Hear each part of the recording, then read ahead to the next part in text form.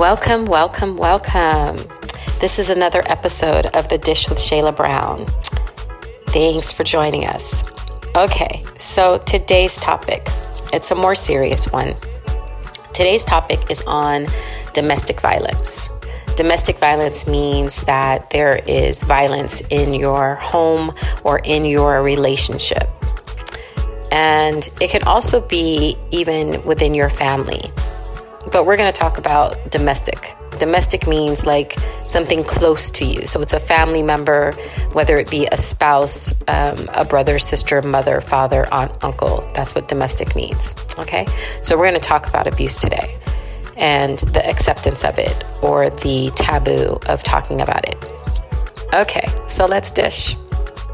Okay. So domestic violence, you most hear about it in two different forms, whether there be a child being abused by a parent or in a relationship between a man and a woman.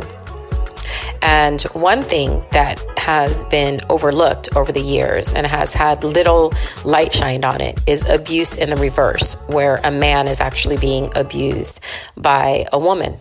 And we're talking about physical abuse, not sexual abuse, emotional and mental and what have you right now. We're going to talk about physical first. And let me just say that the one thing that I have found is that abuse works off of intimidation and fear. And you can take the most strongest person and put them in an abusive situation, and they will become numb and not know how to handle the situation because it's such a shock. And in other ways, there's people who are generationally passing on a ring of abuse. That's how I can say it. A ring meaning it goes around in a circle, whether it be the physical, the mental, the emotional abuse. And it goes around in a circle and they have generationally passed it on, meaning they experienced it as a child, watched it, and then now they are doing it in their own personal life, whether it be with their spouse, children, or what have you. Okay. So what are the different forms of abuse? I've mentioned them. There's physical abuse, which is someone hitting you. There's mental abuse, which is someone basically messing with your mind, making you feel like everything is your fault or something that you did is your fault and not taking accountability or being in a space of putting you in a position of where you have insecurities and doubts and what have you, and which also crosses over into the emotional abuse. Emotional abuse is basically playing on your emotions, it's playing on the love factor, where it basically makes you feel as though the abuse is another form of love, and where you are loving this person although they are hurting you. And there's this moment of where after the abuse, they're coming and apologetic or making excuses for it or not talking about it at all and acting as if everything is okay. Then that is like a form of emotional, mental, physical, all in one. Most abusers that I've seen come from a situation of where they were previously abused as a child or they witnessed something previously in their younger life. And instead of breaking the cycle, they're continuing the cycle. Then there are cases of where someone has gone through their own personal character transformations, and that is just how they express themselves. They cannot control their anger. And instead of communicating or walking away from a situation, they raise a hand to a situation. So why do people accept abuse in a situation of where it's like a marriage? Do you tend to feel as though you're stuck? Do you feel like there's no other options? Or do you feel as though it's something that you can fix, or that you're in a committed relationship, so you have to actually endure it or try to see if it changes or find a way to tolerate and deal with it? Or is it something else? Is it something that is in you that has also experienced some form of abuse in your past or whatever you've seen, and it doesn't seem as much of a red flag for you, and it's something that seems normal? See, that's the sad part. That's the sad and dangerous part, is when abuse is normalized. When other people around you can see that you have an abusive situation and they don't speak. They don't say. They don't hold the person that is the abuser accountable. They don't speak for the person that is being the abused. And there's a sense of normalcy around it, as though, okay, it's normal that they fight like that. It's normal that this person reacts like that. It's normal that that person will get hit. You don't normalize abuse in any sense of the word. Abuse across the board is wrong. So I feel like a man has to be a real man, and a real man does not hit a woman. A real man understands how to control his anger. And if in the case that he has a moment, then it's what he does to correct that moment that makes the measure of the man. But if it's something that is systemic, that is irregular, that is something that is allowed and accepted, and the man feels like there should be no change, no breaking of the cycle at all, then that's not a proper man. And I also feel like with women, that a woman should never raise a hand to a man. If you feel like you're that woman to put your hands on a man, then you should be prepared to get what comes back, which is going to be him possibly hitting you back, unless he can control his anger or his natural reflex to hit you back. But in no sense of the word is hitting on a man any more acceptable than a man hitting on a woman. It doesn't matter how angry he gets you, how upset, how sad, how frustrated you are. You just don't put your hands on anyone. And that is for both a man and a female. It also goes for family members. Like, say, for instance, you have a situation of where you have an aunt or an uncle or a cousin or a brother or a sister that can't control their anger. And their first thing is to beat you. And let's say that not just as a child, but like, let's say you're an adult, they just want to fight you all the time. That is considered an abusive situation. It's not healthy. It's toxic. Get away from it. If in the case it's with a child, it's the same thing, or if you as a child were abused, then you have to find a way to heal. You have to find a way to take those scars and heal from them, so that way you don't pass that on to your own children or your loved ones around you. See, because that kind of pain follows you. You don't have a place to speak as a child. You don't have a voice. You can't stop what's happening to you unless there's another adult or something that steps in. So you feel helpless.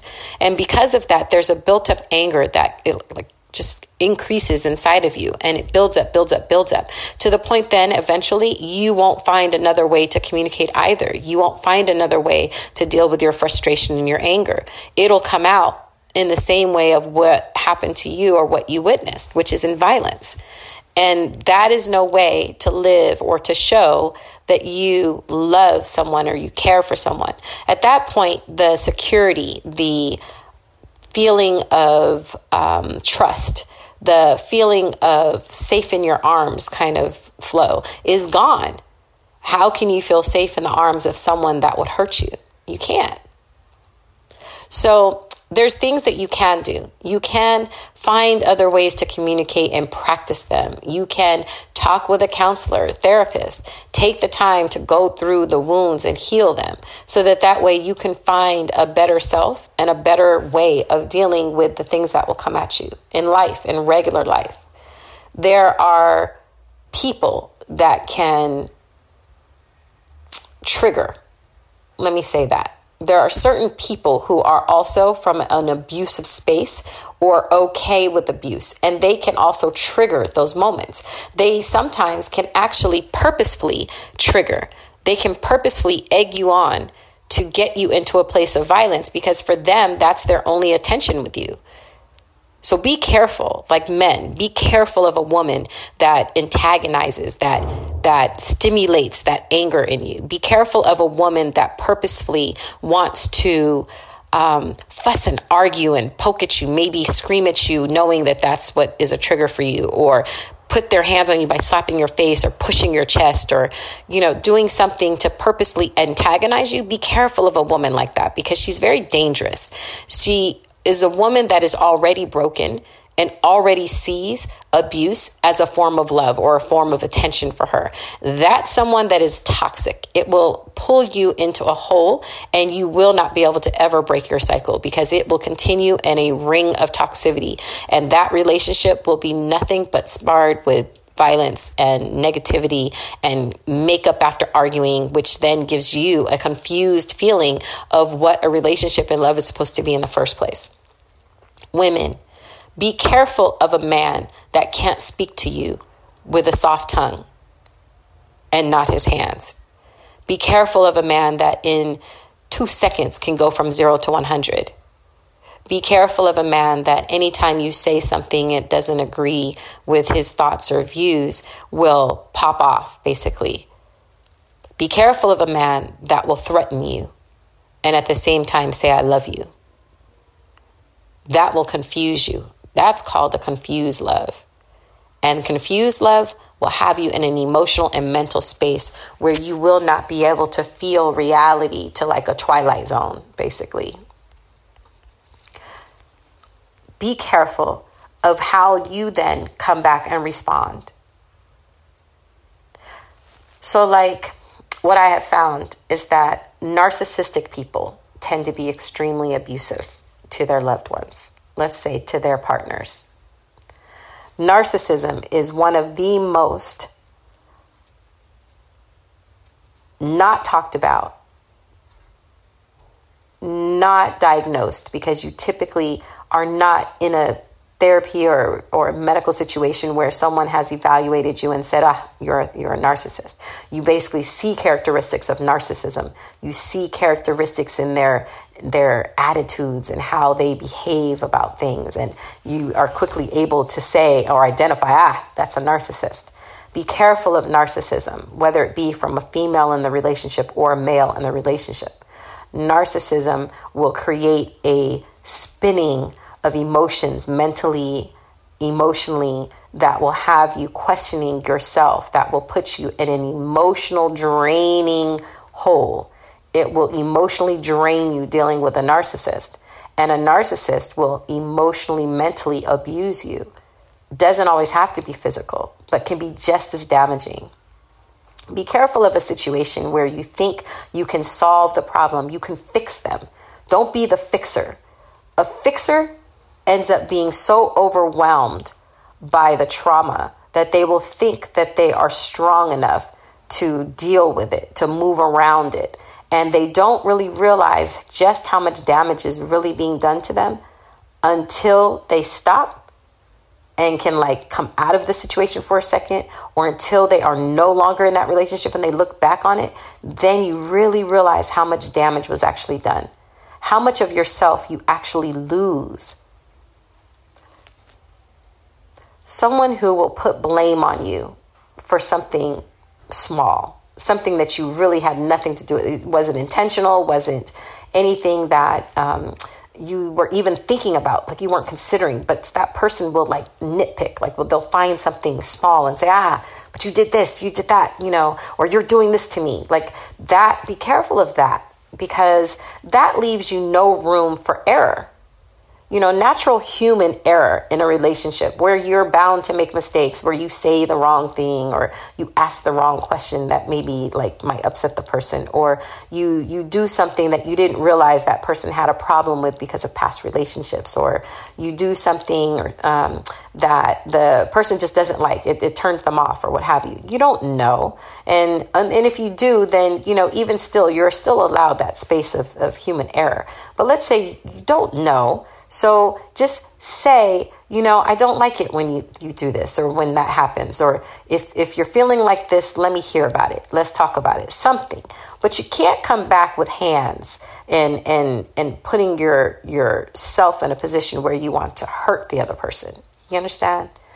Wanting to hurt another person that you say you love is not love.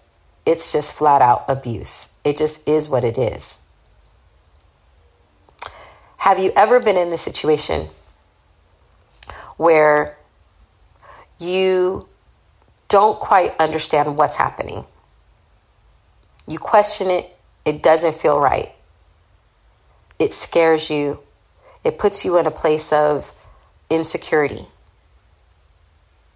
That's when you have to sit back and look at yourself and wonder, is this the right situation for me? Is this the time to get out? Don't wait around in an abuse situation. The longer you wait in an abuse situation, the more you then get covered by it. You start getting swallowed by it. It becomes more difficult. You start rationalizing and making excuses for it. You start looking at it as being acceptable, or you start looking at it as being a normal. And really, it'll change the way you love, for a man or a woman.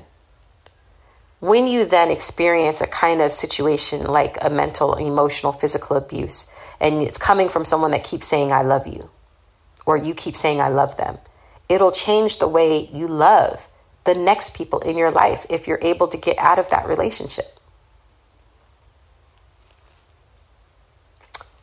If you find yourself in a situation where you have been abused the first time, the second time, don't be afraid to tell someone. Tell someone. Because that person can bring you back to reality. That person can know what's happening to you. So that if in the case that anything should happen, someone knows. Someone knows. Don't feel like you're in it by yourself. Because I guarantee you, there's someone else around you that has either experienced the same situation or knows someone that has experienced it. So don't feel like you're by yourself, because not everyone feels like it's normal. You deserve better. You deserve to not be hit. You deserve to not be treated in a way that makes you feel like everything is your fault. You deserve to be talked to in a loving and caring manner, not screamed and yelled at or cursed at. You deserve to be in a space of where someone else cherishes your well-being the same way how you cherish theirs. No matter what, you're someone's son, you're someone's daughter, you're someone's sister or brother, you're someone's mother or father. So you have to have consideration and respect for another human being. If you can't find a way to speak and not use violence, or use a nastiness, a tone in your voice, or a manipulation, then that is not the relationship for you. Go and heal, and then find the right kind of relationship for you. It'll come to you.